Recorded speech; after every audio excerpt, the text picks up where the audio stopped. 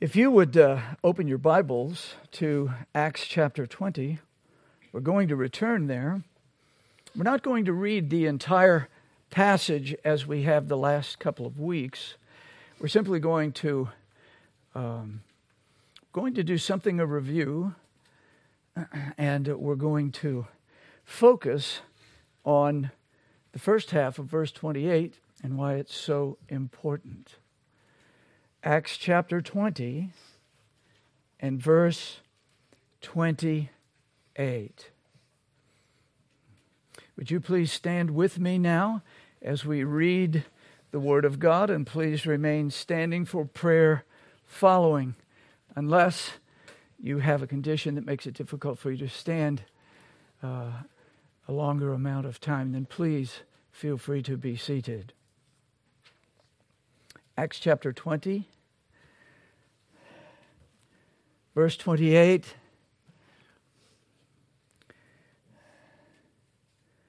This is the inspired, infallible, and preserved Word of God. Take heed, therefore, unto yourselves and to all the flock, over the which the Holy Ghost hath made you overseers, to feed the church of God, which he hath purchased with his own blood. Amen. May the Lord add his blessing to his holy word. Let's unite our hearts in prayer.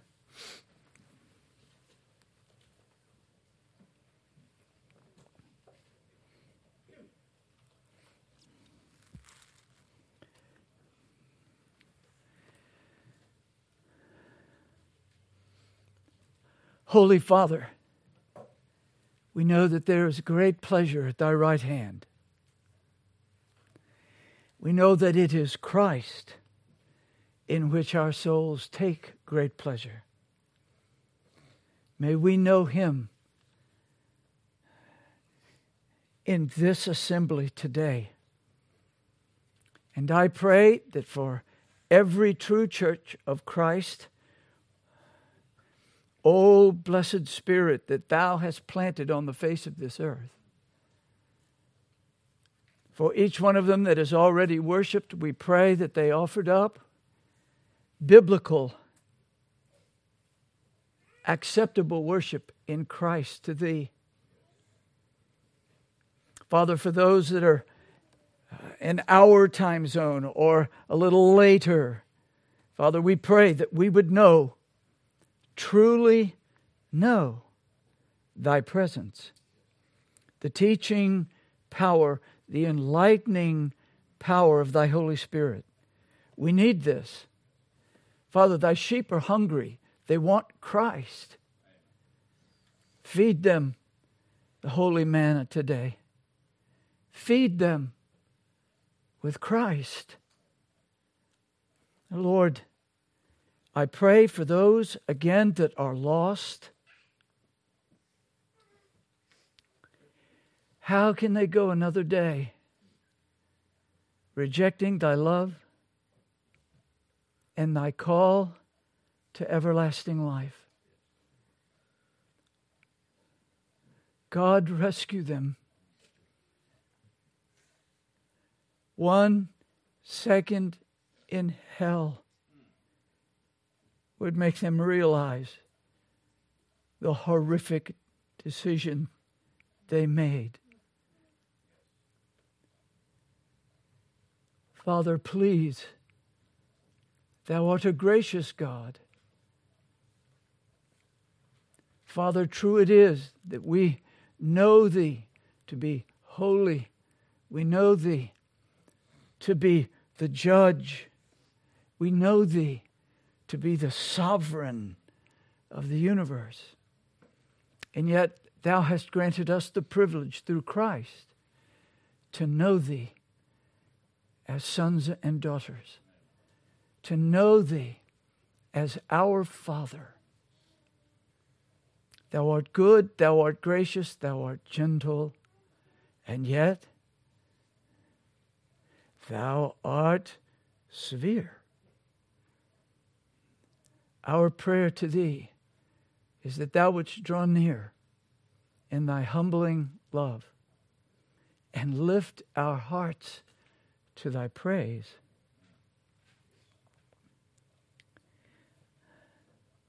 Father, our culture is hideous perversion, and no doubt a stench unto Thy nostrils, and a provocation to Thy terrible wrath. We are asking for the mighty power of God's Spirit to awaken the churches out of their worldly stupor, including us. And Father, may there be a desire, a holy, burning, raging hunger and thirst for holiness and for communion with Christ and love for Thee and for one another that comes because we have drawn down Thy love in prayer.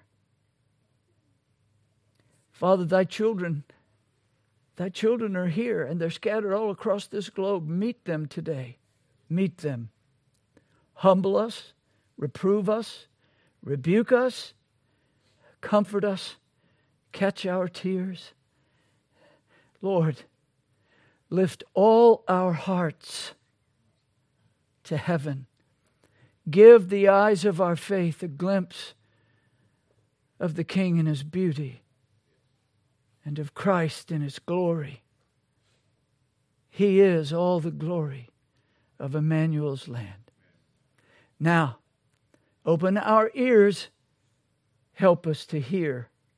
Help this weak vessel of dust to bring forth the word to Thy people. May it be to Thy glory, Lord. May it be to their eternal good. In the name of Jesus, I plead it. Amen. Amen. Please be seated.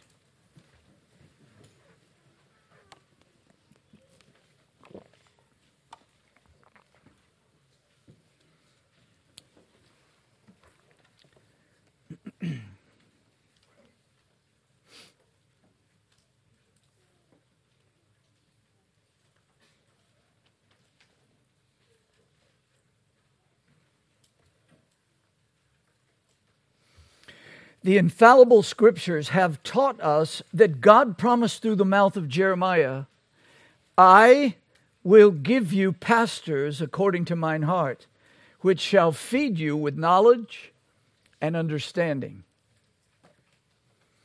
God's Word has also taught us that God has fulfilled that promise in Jesus Christ, Jesus' apostles, and the pastors of His new covenant flocks. During His earthly ministry, Jesus proclaimed Himself the Good Shepherd.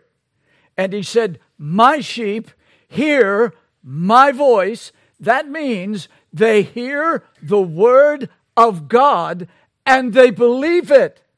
And they set their life upon it. They don't just go home to blow out what the Word says with the next football game.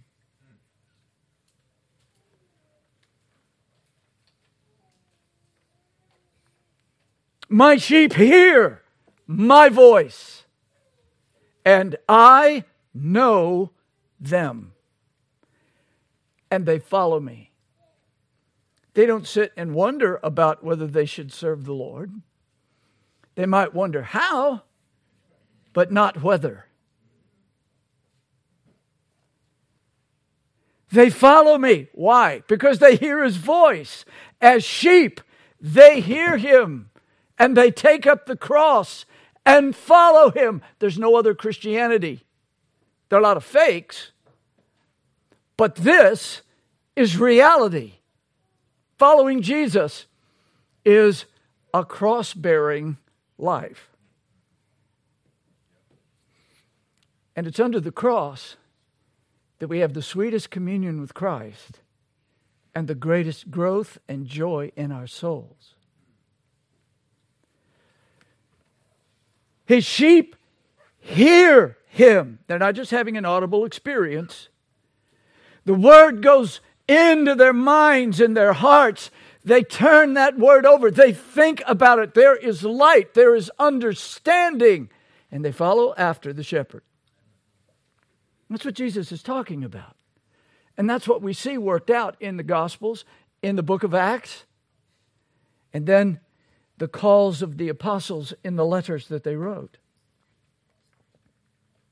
All four Gospels bear witness that Jesus' ministry focused on preaching and teaching with astonishing authority. Following His death and resurrection, Jesus delegated His authority to the apostles. He said to Peter, "Feed my sheep." He didn't say, "Feed your sheep." He said, "Feed mine." Who is that talking to him? The living God come in the flesh. This wasn't a suggestion. It was a command. Feed my sheep. And later he said to all the apostles, "As the Father hath sent me." Now the word, as we've said before, the word sent is a word that includes in its meaning the idea of an authoritative sending. Someone who is in authority sends someone else representing his authority. That's what Jesus did. He said, I don't speak anything other than what He teaches me, what He shows me, what He reveals to me. He tells me what I should say and what I should preach.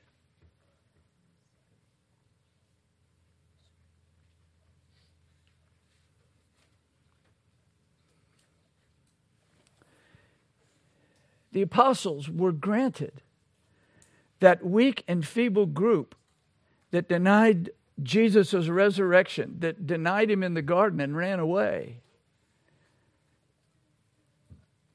He said, I'm sending you like the Father sent me. It's very hard to read those words and grasp the bigness of them. Almighty God. And we have very little views, very low views of God. We don't stand in awe of God. We should. The Scriptures actually command us to stand in awe of God. But when this awesome God who has all power, all knowledge, and is all present, He sent Jesus into this world, Jesus says, in the same way, I, as the God-man, am sending you weak and feeble vessels. Wow. And then He said, all power is given unto me in heaven and earth. Go ye therefore, because I have all power, you go into all the world. Go ye and teach all nations. Wait a minute. Other nations have religions. Yes, I know. They're all false gods. Go and preach my kingdom. Because there's only one real king. There's only one real Lord. Go and preach me. I have all power, all authority. And because I do, I can send you to do this. It's my world. I spoke it into existence. I will burn it to a cinder when I'm ready. And I will usher in eternity when I'm ready. Go and tell them I will save them from their sins if they will repent and believe on me. Teach them, Jesus said, to observe all things whatsoever I have commanded you. As we pointed out last time, that's a very important part of the Great Commission. In those words, whether we realize it or not, Jesus is saying, go and establish churches. That's where God's people are to grow up.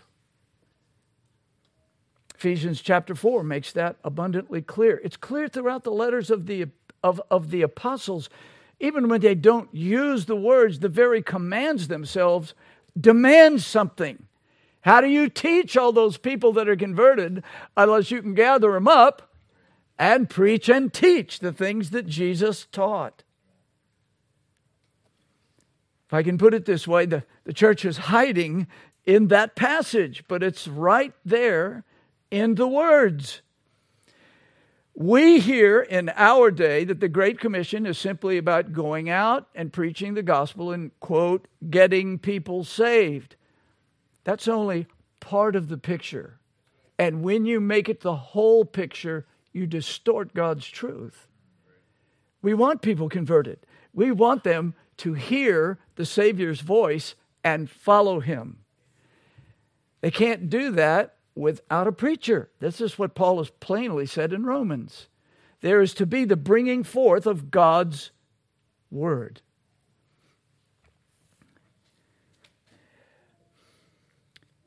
We see the apostles working out Christ's commission. We see that authoritative apostolic preaching and teaching throughout the book of Acts. They went boldly and preached Christ and very regularly established churches. Later, as an elder, Peter wrote to fellow elders, and he said, feed the flock of God. As Christ had commissioned him to feed the sheep, notice he's now telling the elders of churches, feed the sheep. And in our text, Paul has exhorted the elders of the Ephesian congregation. He's not exhorting other apostles. He's not exhorting just anybody in off the street. He exhorts the elders. He called for the elders. Take heed, therefore, unto yourselves. Watch yourself. Watch your step. Watch yourselves and watch all the flock. Now, listen carefully to these words. I want them to get to where they echo in our hearts and minds. Take heed to yourselves and the flock, over the which the Holy Ghost hath made you overseers, to feed the church of God, which He hath purchased with His own blood. Elders, pastors, bishops, overseers, it's all the same office. We'll take time as we get to the qualifications of an elder. We'll take time to show plainly from the Scriptures the two words are used synonymously, regularly. You don't have to squeeze or twist something to try to make it work. They're used in the same context sometimes, speaking of the same person.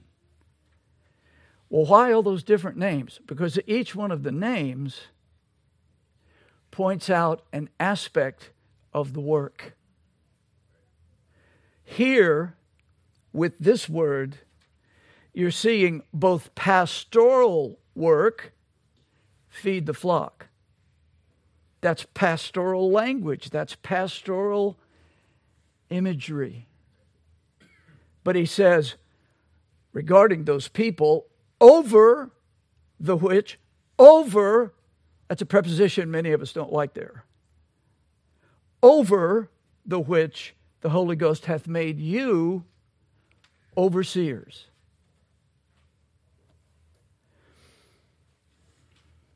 Pastors, according to God's heart, are to feed God's flock with God's Word by the power of God's Spirit.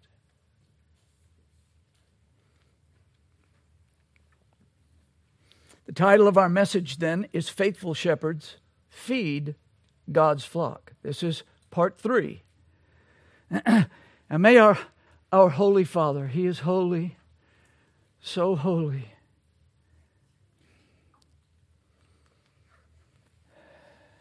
May our holy God, Father, Son, and Holy Spirit bless us with His power and His presence. And may we know the truth, and may it gloriously make us free. Well, in brief review, I know that there are quite a number this morning that may have not been with us or have seen the other messages. And for our own memories, our first main heading was Paul exhorted the Ephesian elders using shepherd imagery. Thus far, we've learned that shepherd imagery appears throughout the Old and New Testaments. The word pastor is applied to both religious leaders and civil magistrates. That helps us to understand the authority and responsibility of a new covenant pastor. It is to care and to rule. It's not one or the other, it is both. And the epistle to the Hebrews says, remember them which have the rule over you. There's that preposition again. Remember them which have the rule over you, who have spoken unto you the word of God, whose faith follow. This is a completely un-American democratic language. One man, one vote. My thoughts are as good as yours. My ideas are as good as yours. Hey, I think we ought to change it. Hey, let's fix this. No, God has spoken. And the elders are to say, this is what God has said. Are they going to do that perfectly? Not in this world. Certainly not from this pulpit. But are they to do so to the best of their ability because they know they will be giving account to the Good Shepherd? That is to be hoped and prayed for. There aren't any perfect authorities in this world. Pastors, dads and moms, teachers, policemen, governors, there aren't any perfect ones. There are some that are good, and there are some that are rotten. But every Christian should take into consideration, knowing that each of us, even though believers are new creatures, the flesh lusteth against the Spirit, and the Spirit against the flesh, so that ye cannot do that which you would. Well, what would I would today? I would preach perfectly today. That's already shot. So, that's not going to happen. But there are those who are faithful. There are those who do everything they can to set forth the Word of God and to bind every man's conscience, every woman's conscience, every child's conscience to the Word of God. And all have a responsibility to be Berean, to study the Scriptures and see if these things be so. As the epistle to the Hebrews says, remember them, which have the rule over you, who have spoken unto you the word. Likewise, obey them that have the rule over you, and submit yourselves, for they watch for your souls. It's really interesting to me that, having done a lot of work in family reform, I've found a lot of proud patriarchs that demand everybody in their family to jump up this high and not come down till they tell them. but they'll mouth against the pastor every day. How about that for authority? Those that do that ought to be stripped of their authority, but it doesn't work that way in this world. Brethren, authority, as I've said, is the easiest thing for fallen human beings to abuse. Making decisions is never going to be 100%, but it can be better than 5%, right? We can grow, we can learn. But notice, the Word of God does not change. Obey them that have the rule over you. Hebrews is the only letter that actually uses the word rule in connection with the elders or ruler. But it's the same idea as overseer or bishop. A bishop, that simply means an overseer. That's exactly why Paul said to the shepherds of the Ephesian flock, the Holy Spirit has made you overseers. You're responsible. No human being can bear that weight apart from the help of Jesus Christ. Obey them that have the rule over you and submit yourselves, for they watch for your souls as they that must give account, that they may do it with joy and not with grief. For that is unprofitable for you.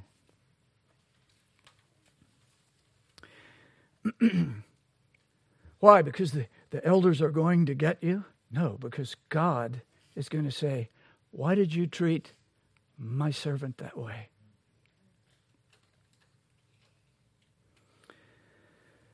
We will consider in a later message the extent of that rule. It's limited because human beings are fallible, just like the authority of a father, of a parent, of a policeman, of a president, of a governor. It is delegated authority. You didn't come into this world with any of God's authority.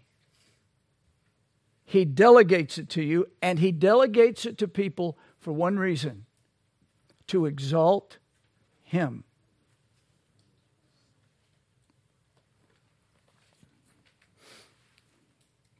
So, we've considered Christ as shepherd, the apostles as shepherds, and the elders and pastors of the new covenant as shepherds. Christ was the perfect one. Everyone else has his failings, as Peter is such a lovely example. Number 2, Paul, according to God's heart, exhorted the Ephesian elders. Under this heading, we pursued a brief exposition of verses 17 through 38. I encourage you to read that passage regularly. It's very helpful when thinking about the labors of an elder. We listened to Paul's heartfelt counsel to the Ephesian shepherds in its context. Paul used his own ministry as an example for their ministries. Now just stop and think about that. I mean, I know what my flesh would react to that. What? You've seen Christ. I haven't. You are a hand-picked disciple.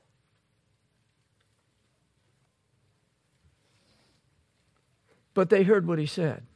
They knew they were being given a responsibility that comes from God, and the responsibility was not to set them up as dominating forces, dictatorial, tyrannical forces. But they were to take God's word, feed it to the Lord's people, and when people refuse to walk with the Lord, discipline them.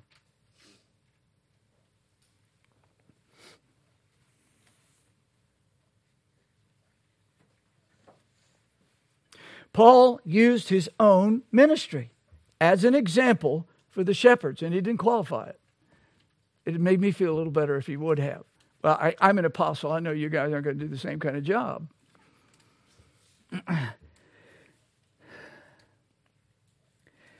He was truly a shepherd after God's own heart. You read this passage carefully. He warned them about future events. The Holy Spirit had told him that imprisonment and afflictions waited.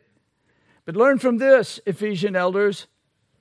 I want to finish preaching God's gospel of grace in Jesus Christ with joy, whatever the cost.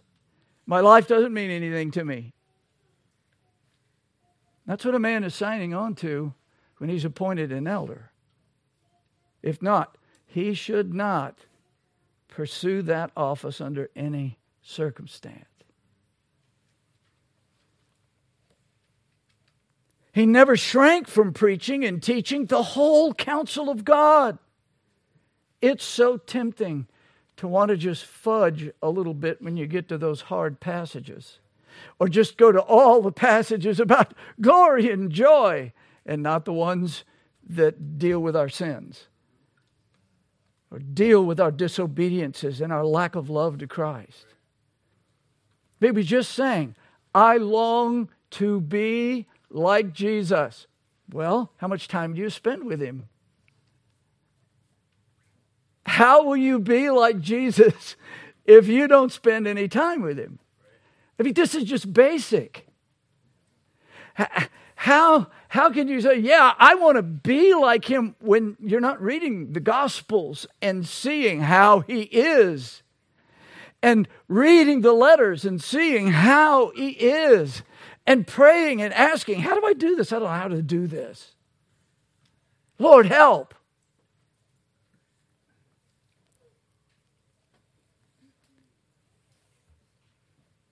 Longing to be like Jesus should be arising out of a humble heart that realizes I'm not much like He is. Oh Lord, come and do a work here. Work in this heart. Come to me in communion. Come to me as I pray. Come and drive away my fears. Let me take my fears, my truckload of fears, and cast them on you. Deal with these things. Help me. Well, if we're not spending any time with Him, we probably don't know very well what He wants us to do, how He wants us to be. Well, see, Paul never shrank from telling everybody the good and the severity of God. He did both. There was a balance. And believe me, any pastor can become imbalanced in one or the other. It's all grace, grace, grace, grace, grace, grace, grace, love. No responsibility. It's all responsibility and the sheep choke. I mean, hitting that place where we're constantly being pointed to Christ, but then teaching God's people everything He commanded.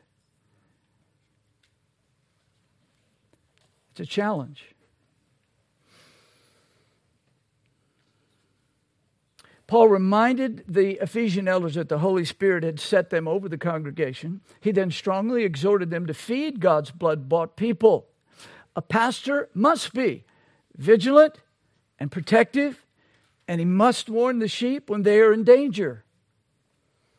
Paul warned of false teachers, some of whom would even arise from the Ephesian congregation. He then commended them to God's grace, warning them of covetousness. He commended the elders to God and the word of His grace. And that's encouraging, isn't it? For every pastor, according to God's heart, must have knowledge of, understanding of, and confidence in God's purpose, Christ's work, the Spirit's power, and the Scripture's sufficiency for everything in life.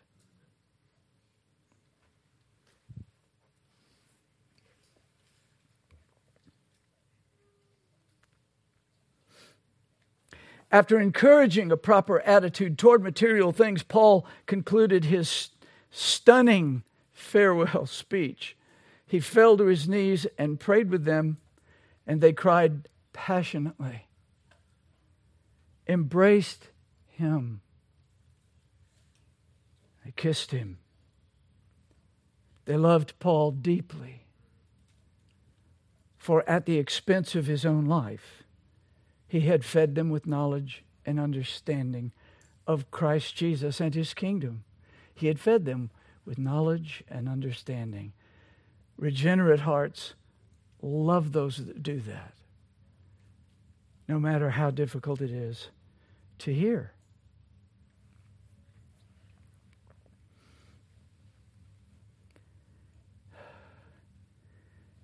One of the men I loved the deepest in my life and had among the greatest impacts of living men throughout my decades was Conrad Merle.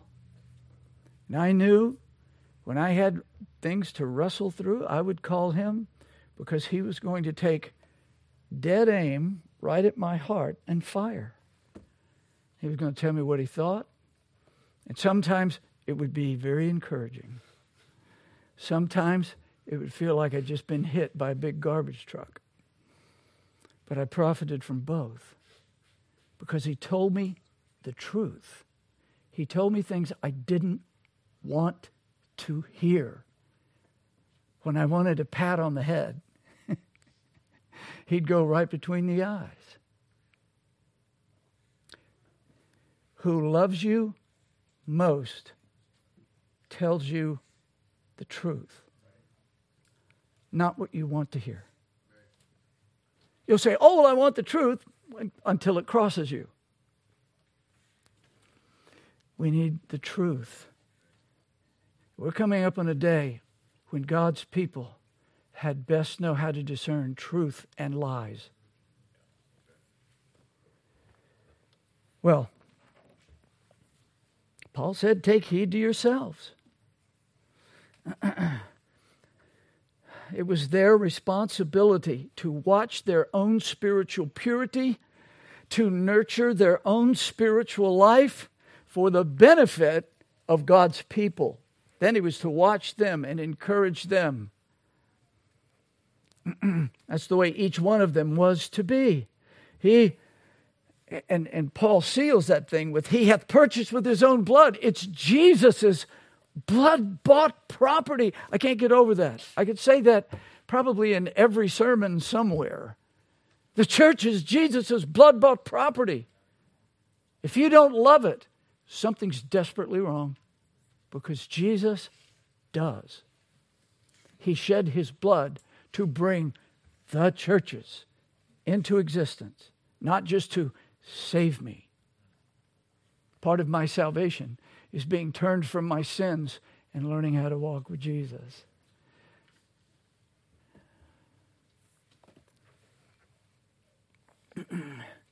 Now, we spent some time talking about feeding the flock, and we had to ask the question, what is the flock? And of course, in the context, the flock meant the church, the congregation at Ephesus. That was God's blood-bought people. And they were scattered all around Turkey and various places. But to help us understand the shepherd's work, we began to examine 7 paragraphs from our confession in the hopes of compressing the thoughts a little bit. Paragraph 2 of chapter 26 gave us the identity and the defined membership of a biblical church. Paragraph 3, the imperfection, but the perpetuity, which means lasting forever. The perpetuity of Christ's churches. He's always going to have a witness in this world. Paragraph 4, Christ is the only head of the church, never the Pope. Paragraph 5, how Christ manifests his headship by powerfully and effectually calling sinners to himself by his word and spirit. That isn't just about going to heaven. That's being saved and drawn out of the darkness of this world to walk with and fellowship with, to love God's people and learn how to walk with Jesus faithfully.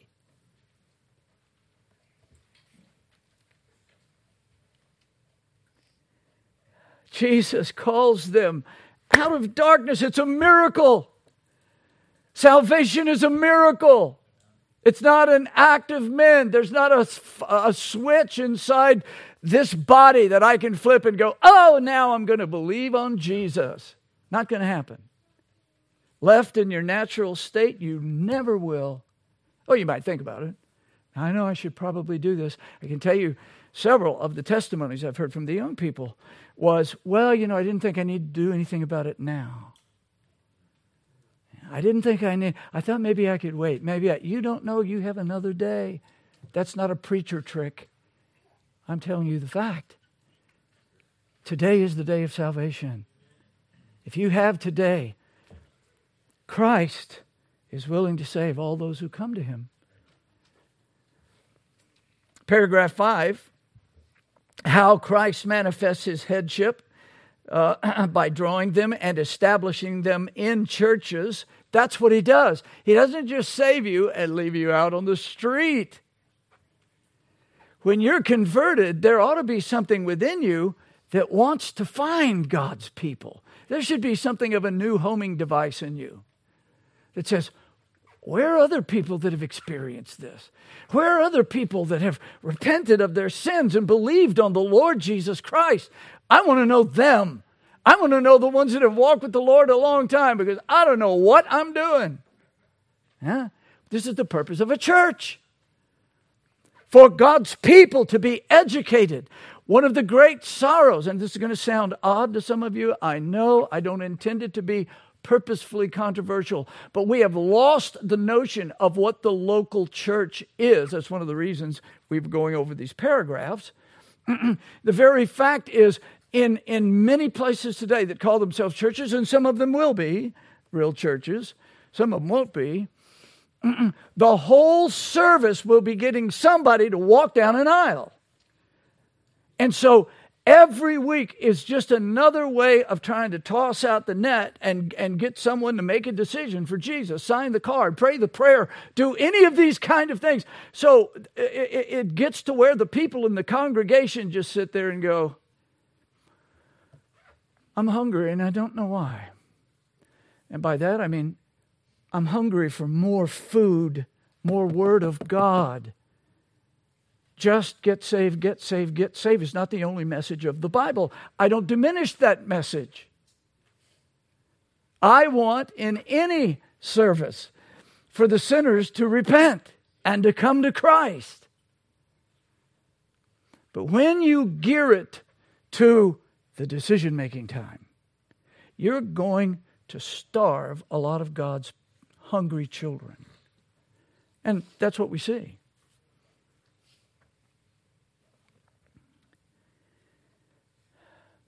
Paragraph 6 that we looked at says that the biblical description of membership in each church manifesting itself, listen carefully, the description of membership in each church manifesting itself in obedience to Christ, love for Christ and for one another, and submission to Christ in baptism, the Lord's Supper, and worship.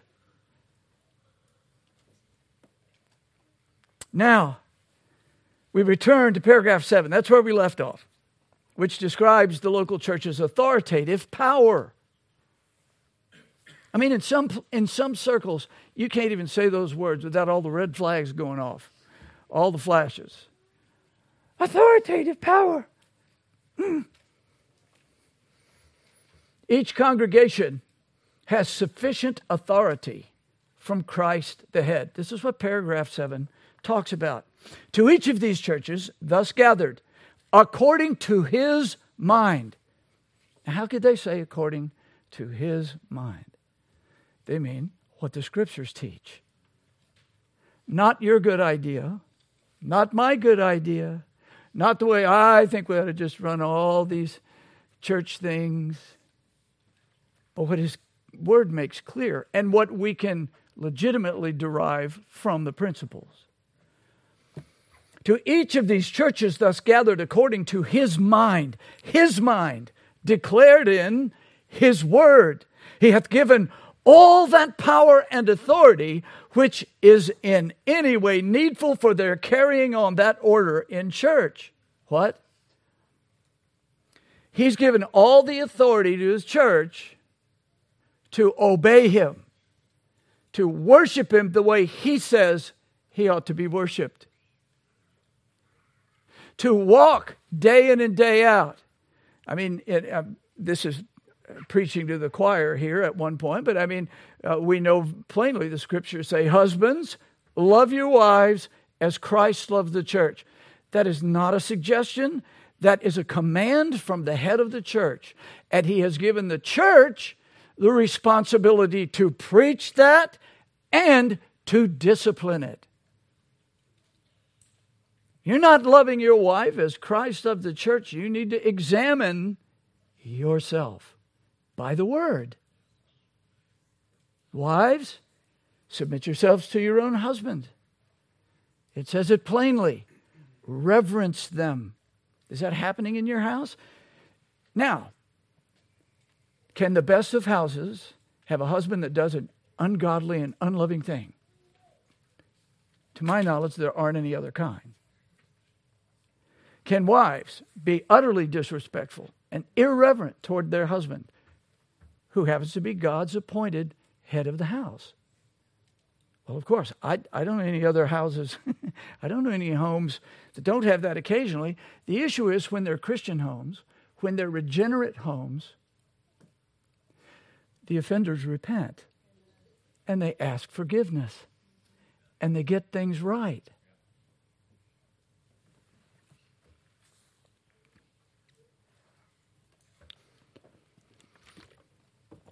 We could go on with numerous subjects.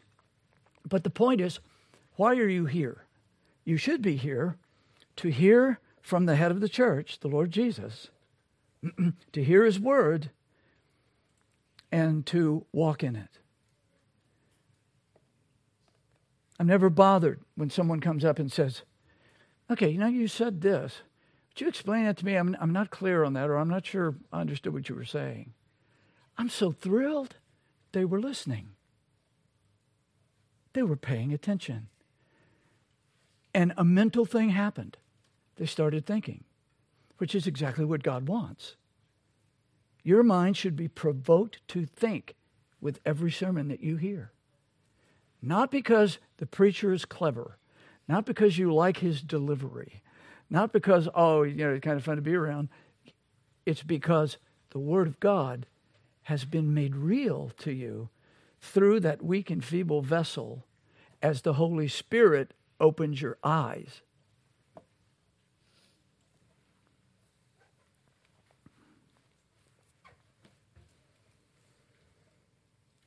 Every church has been given everything needed to carry on that order. What order? Christ's order. God is a God of order. Go through Calvin's Institutes. For those of you that are brave and bold, work through Calvin's Institutes and see how many times he brings up God's order. Very early in the Institutes, he says, God is a God of order. Look at the glorious universe that he's created. All the planets would be colliding into each other. That's not happening. And sometimes there are explosions out there. Sometimes the Lord sends, a meteor to crack one planet. But if he does that, that's all his purpose. We see order. You're sitting here today because your body is still, at least at some level, working orderly. Right? He's a God of order. Jesus is a God of order, and he wants his congregation to be ordered according to his word. There is latitude, but not in central doctrines.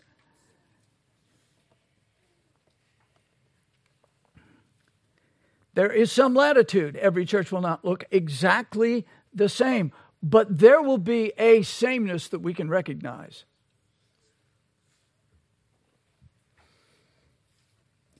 And you say, well, are we going to talk about pastors? We are.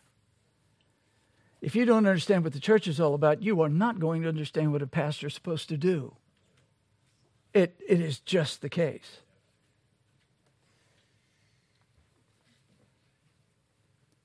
Now, it goes on to say, He's given all that power and authority, which is in any way needful for their carrying on that order in worship and discipline, which He hath instituted for them to observe, with commands and rules for the due and right exerting and executing of that power. Close quote. Paragraphs like that don't just appear overnight.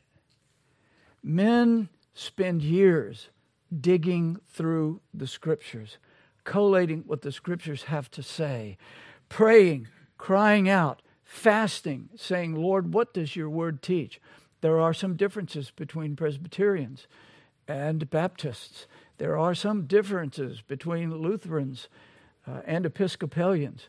But if you have evangelical and regenerated people, you can find fellowship among any of those groups. Now, you might disagree very strongly about some of the things they practice, as they do with us. But you can begin to recognize when someone loves Christ, wants Christ, not just a churchgoer. And they want to be with people that love Christ. It's so simple. I mean, some people hear this and they think, oh, gloom and doom just moved in the room. You know, it's like, no. It's like our flesh is so backwards. As people start feeding us the truth, we stop going, up, stop, no.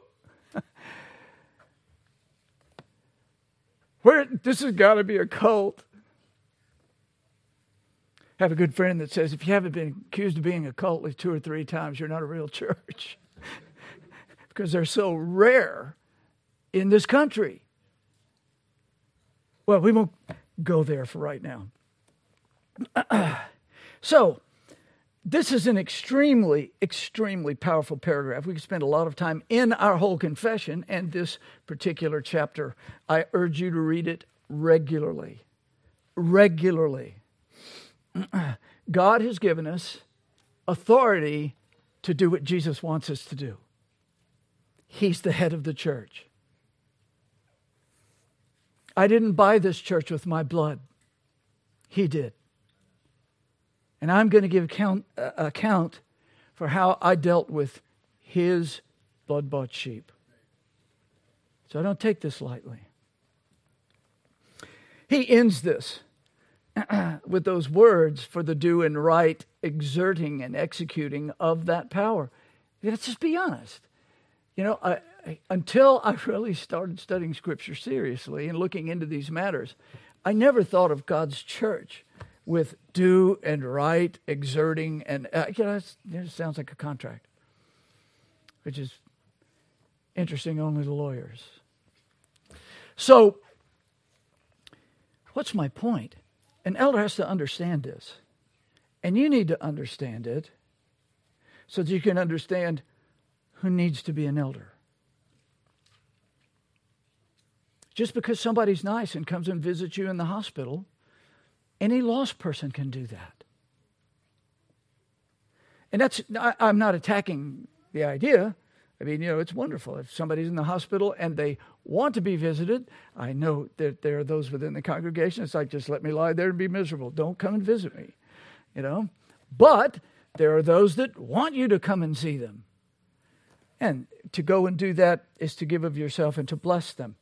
But you see, what our confession is talking about is that certain men are qualified by God's power to do the work of shepherding.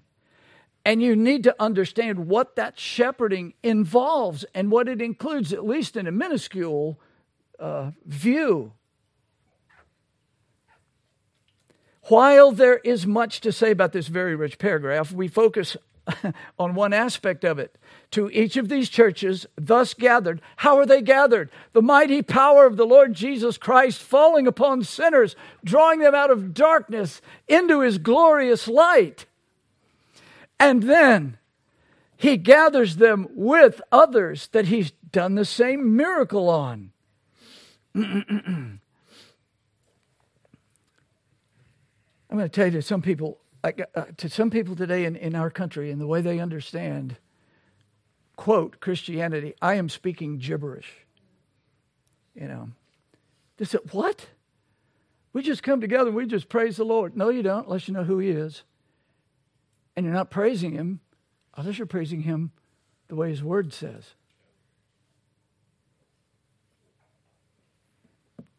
We're ignorant. We need to be instructed in the truth. Well, God the Father gave all authority in heaven and earth to Christ the Son. Christ the Son wants all His congregations to walk under His authority in obedience to Him, especially in His worship, the instruction of His disciples, and their discipline. Every parent here, every homeschooler knows that discipline is an important matter. And by the way, discipline, unfortunately, and especially in some of the homeschool circles I've been in, when you use the word discipline, it usually simply means go to the bedroom or go to the room where you administer a lesson in friction. But that's just a measure of it. Actually, it's the last part of discipline. The whole idea of disciple means learner. So discipline means learning. That's what it's supposed to mean, not just the instrument that you use to drive your points home. Right? Discipline means being instructed in what to do and how to do it. And so if you are being properly disciplined, you're learning the Word of God. You're learning how to read the Word of God. You're learning that the Word of God says many things that you never even really thought about. You're being told what it means to walk with God in holiness, what it means to commune with God, what it means for your heart and your soul to rise up and to unite with God in prayer and in praise and in thanksgiving. He wants wholehearted worship. Now, He gives power for that. Every person here that's regenerate has the Holy Spirit dwelling within him. Same God who made the heavens and the earth. You can, by proper discipline, learning and instruction, learn how to worship God in ways that you never imagined. Learn how to pray in ways that you haven't thought. The whole point is to be like Jesus. That's the model. I don't want anybody to be like me. How dare the thought even come up? We're here to be like Jesus. But He appoints certain men to do the preaching and teaching and to oversee the discipline. It's not always joyful, but sometimes it is the very greatest joy. So, how do we know what God commands? His Word. Now, we're just about to the point that I want to work to. The composition and government of a biblical congregation. Paragraph 8, you'll see it right there. A particular church gathered and completely organized according to the mind of Christ consists, you notice that repeating phrase, according to His mind, according to His mind. His mind, not my mind, not your mind. His mind. A particular church gathered and completely organized according to the mind of Christ consists of officers and members. And the officers appointed by Christ to be chosen and set apart by the church. Notice that. That's a great sentence. And the officers appointed by Christ to be chosen and set apart by the church. They have to be instructed how to do that, how to recognize who that is. The officers appointed by Christ to be chosen and set apart by the church, so called and gathered, for the peculiar administration of ordinances commanded by Christ, and execution of power or duty which he entrusts them with or calls them to be continued to the end of the world, are bishops or elders or deacons. That's it. No popes. No archbishops. Doesn't exist in the Scriptures. There would be those that would vehemently argue with that, I understand. This is, in the study of the Word, what seems to be actually obvious and simple.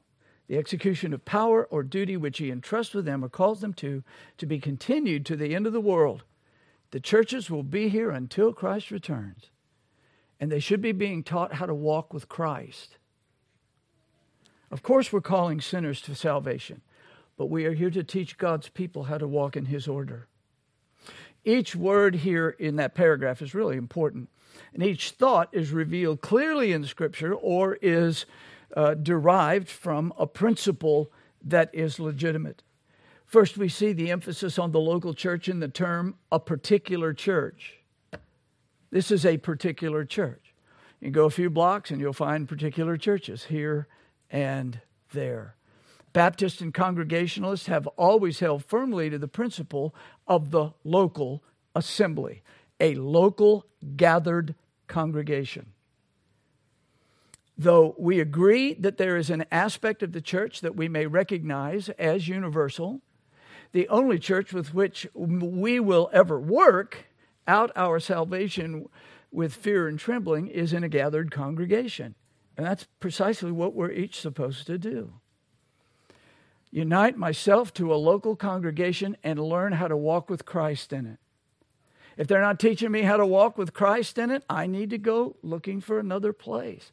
Praying, fasting, asking the Lord to show us how to walk with the Lord Jesus. So, when the words completely organized are important as well. Our forefathers were pointing out here that this and this alone was the composition of a biblical local church, officers and members. Now some people, especially Baptists, we've got plenty. Baptists can argue about virtually everything, and they do.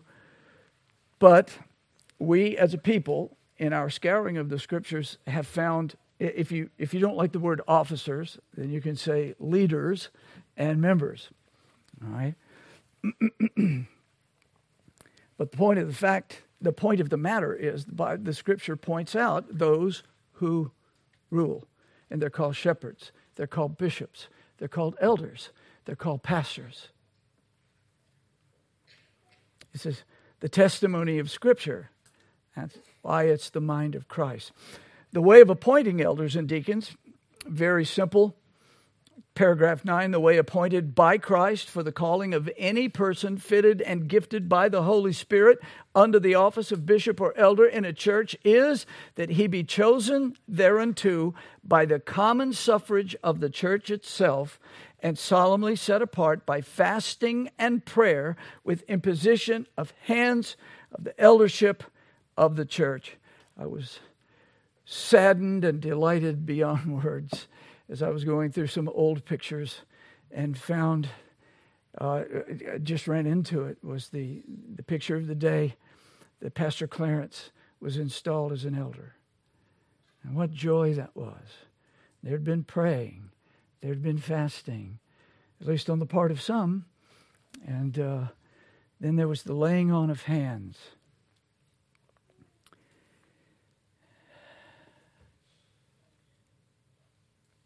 Now,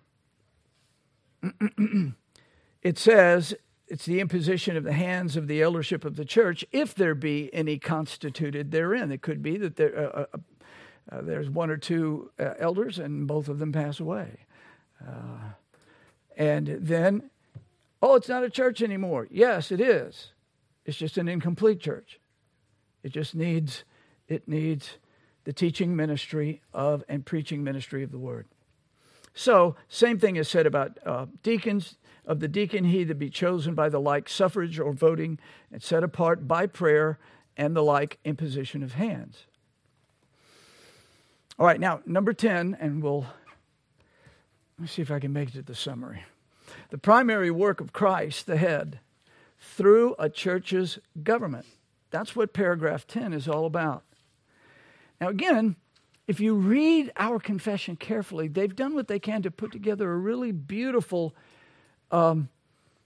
order of how all of this works. If you look at paragraph 5, it actually blends into number 6, which blends into number 7. They're all working together if you watch and pay attention.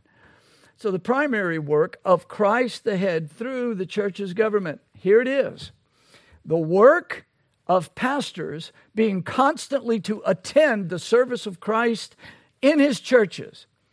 Constantly to attend the service of Christ in his churches in the ministry of the word and prayer, with watching for their souls as they that must give an account to him. That will sound familiar to you. It comes directly from Hebrews. It is incumbent on the churches to whom they minister not only to give them all due respect, but also to communicate to them of all their good things, according to their ability, so as they may have a comfortable supply without being themselves entangled in the secular affairs, and may also be capable of exercising hospitality towards others, because that's one of the required qualifications, is opening your home to others. And this is required by the law of nature and by the express order of our Lord Jesus, who hath ordained that they that preach the gospel should live of the gospel. Don't want to address anything in that paragraph except this: the work of the pastor. The work of the pastor to attend the service of Christ in his churches in the ministry of word and prayer. Word and prayer. Word and prayer.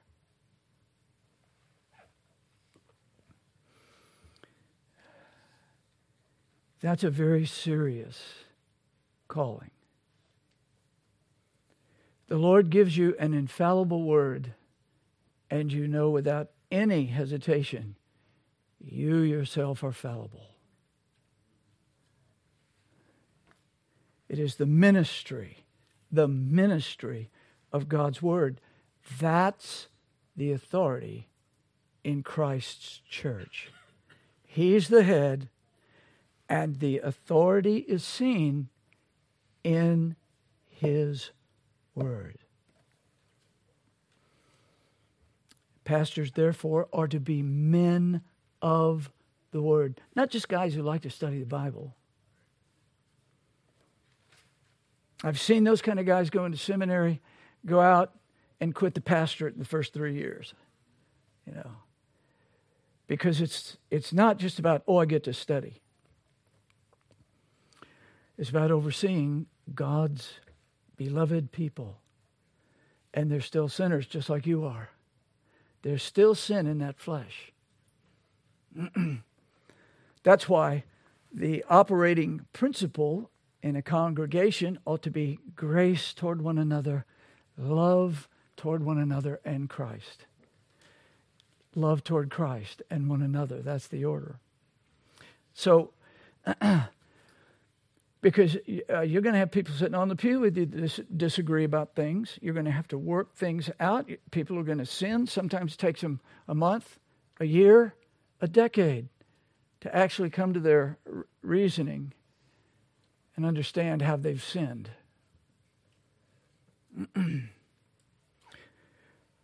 So the primary work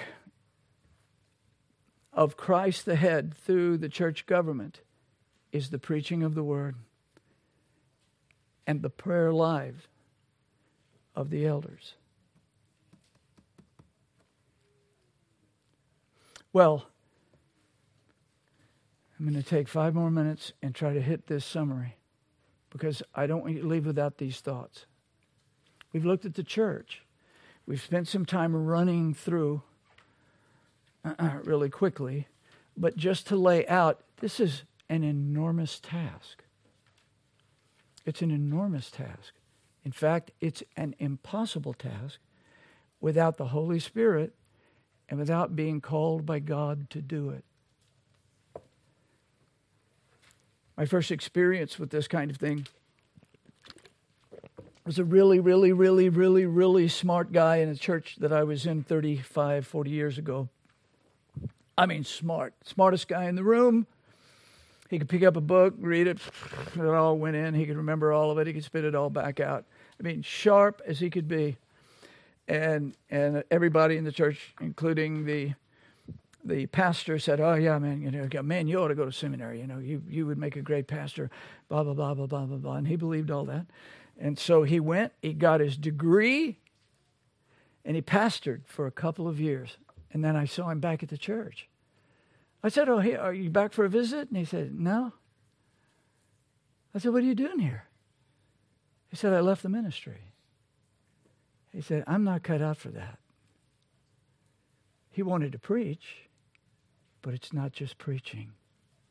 You got to deal with ugly stuff all the time. You've got to deal with your own failures, know how to do that, and to deal with others in a Christ-like manner.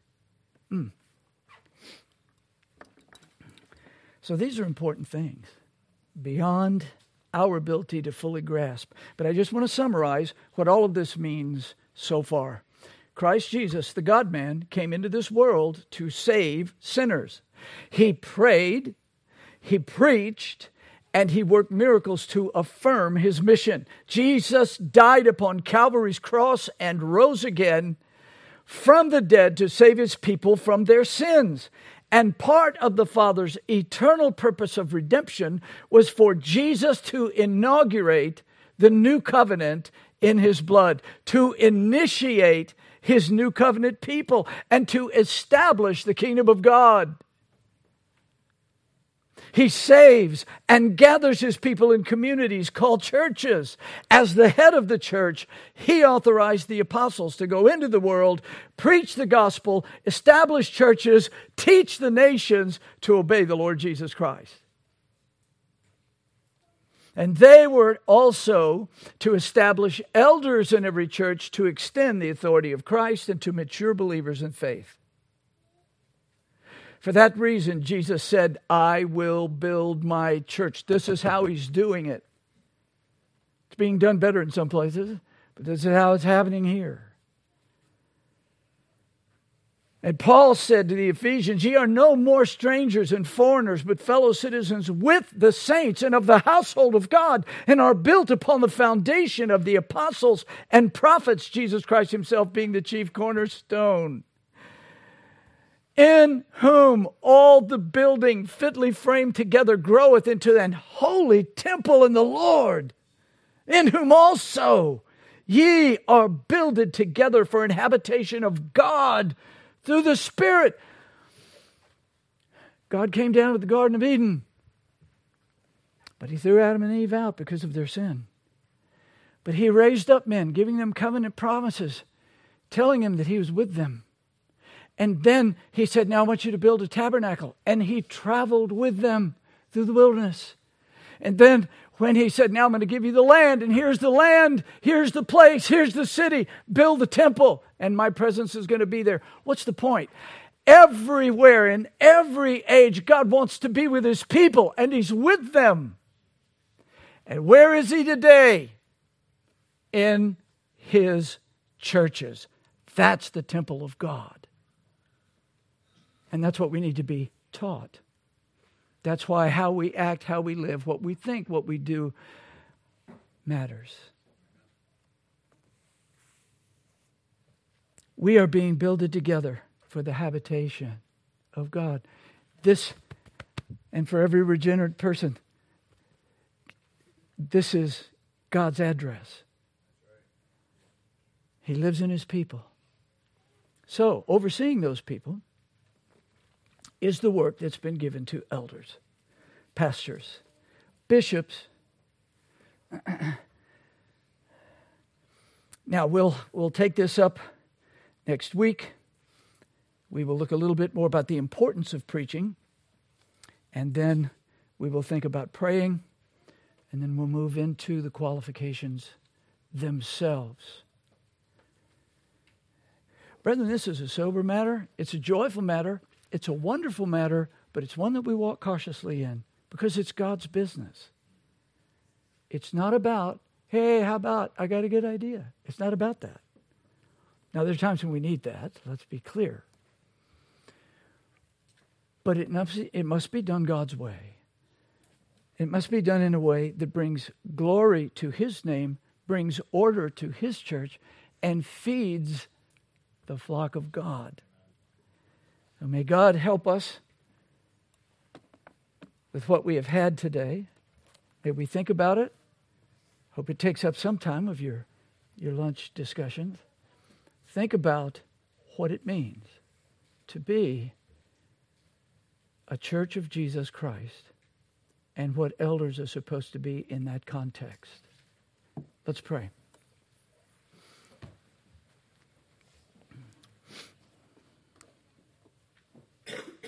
Oh, Jesus, Christ, these are your people. I know you love them.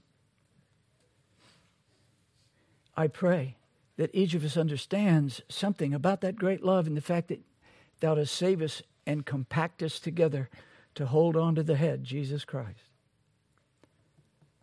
Oh, Father, protect every soul here from my errors and bring them the pure word of life clearly, that they may learn how to walk with Thee and bring Thee glory. Oh God, as we pray for another elder, we pray that with confidence that You're preparing him or them even now. But Father, give us eyes to see and ears to hear. Let us not be governed by the flesh. Let us walk according to Thy truth, keeping our eyes upon Thee. In Jesus' name, amen.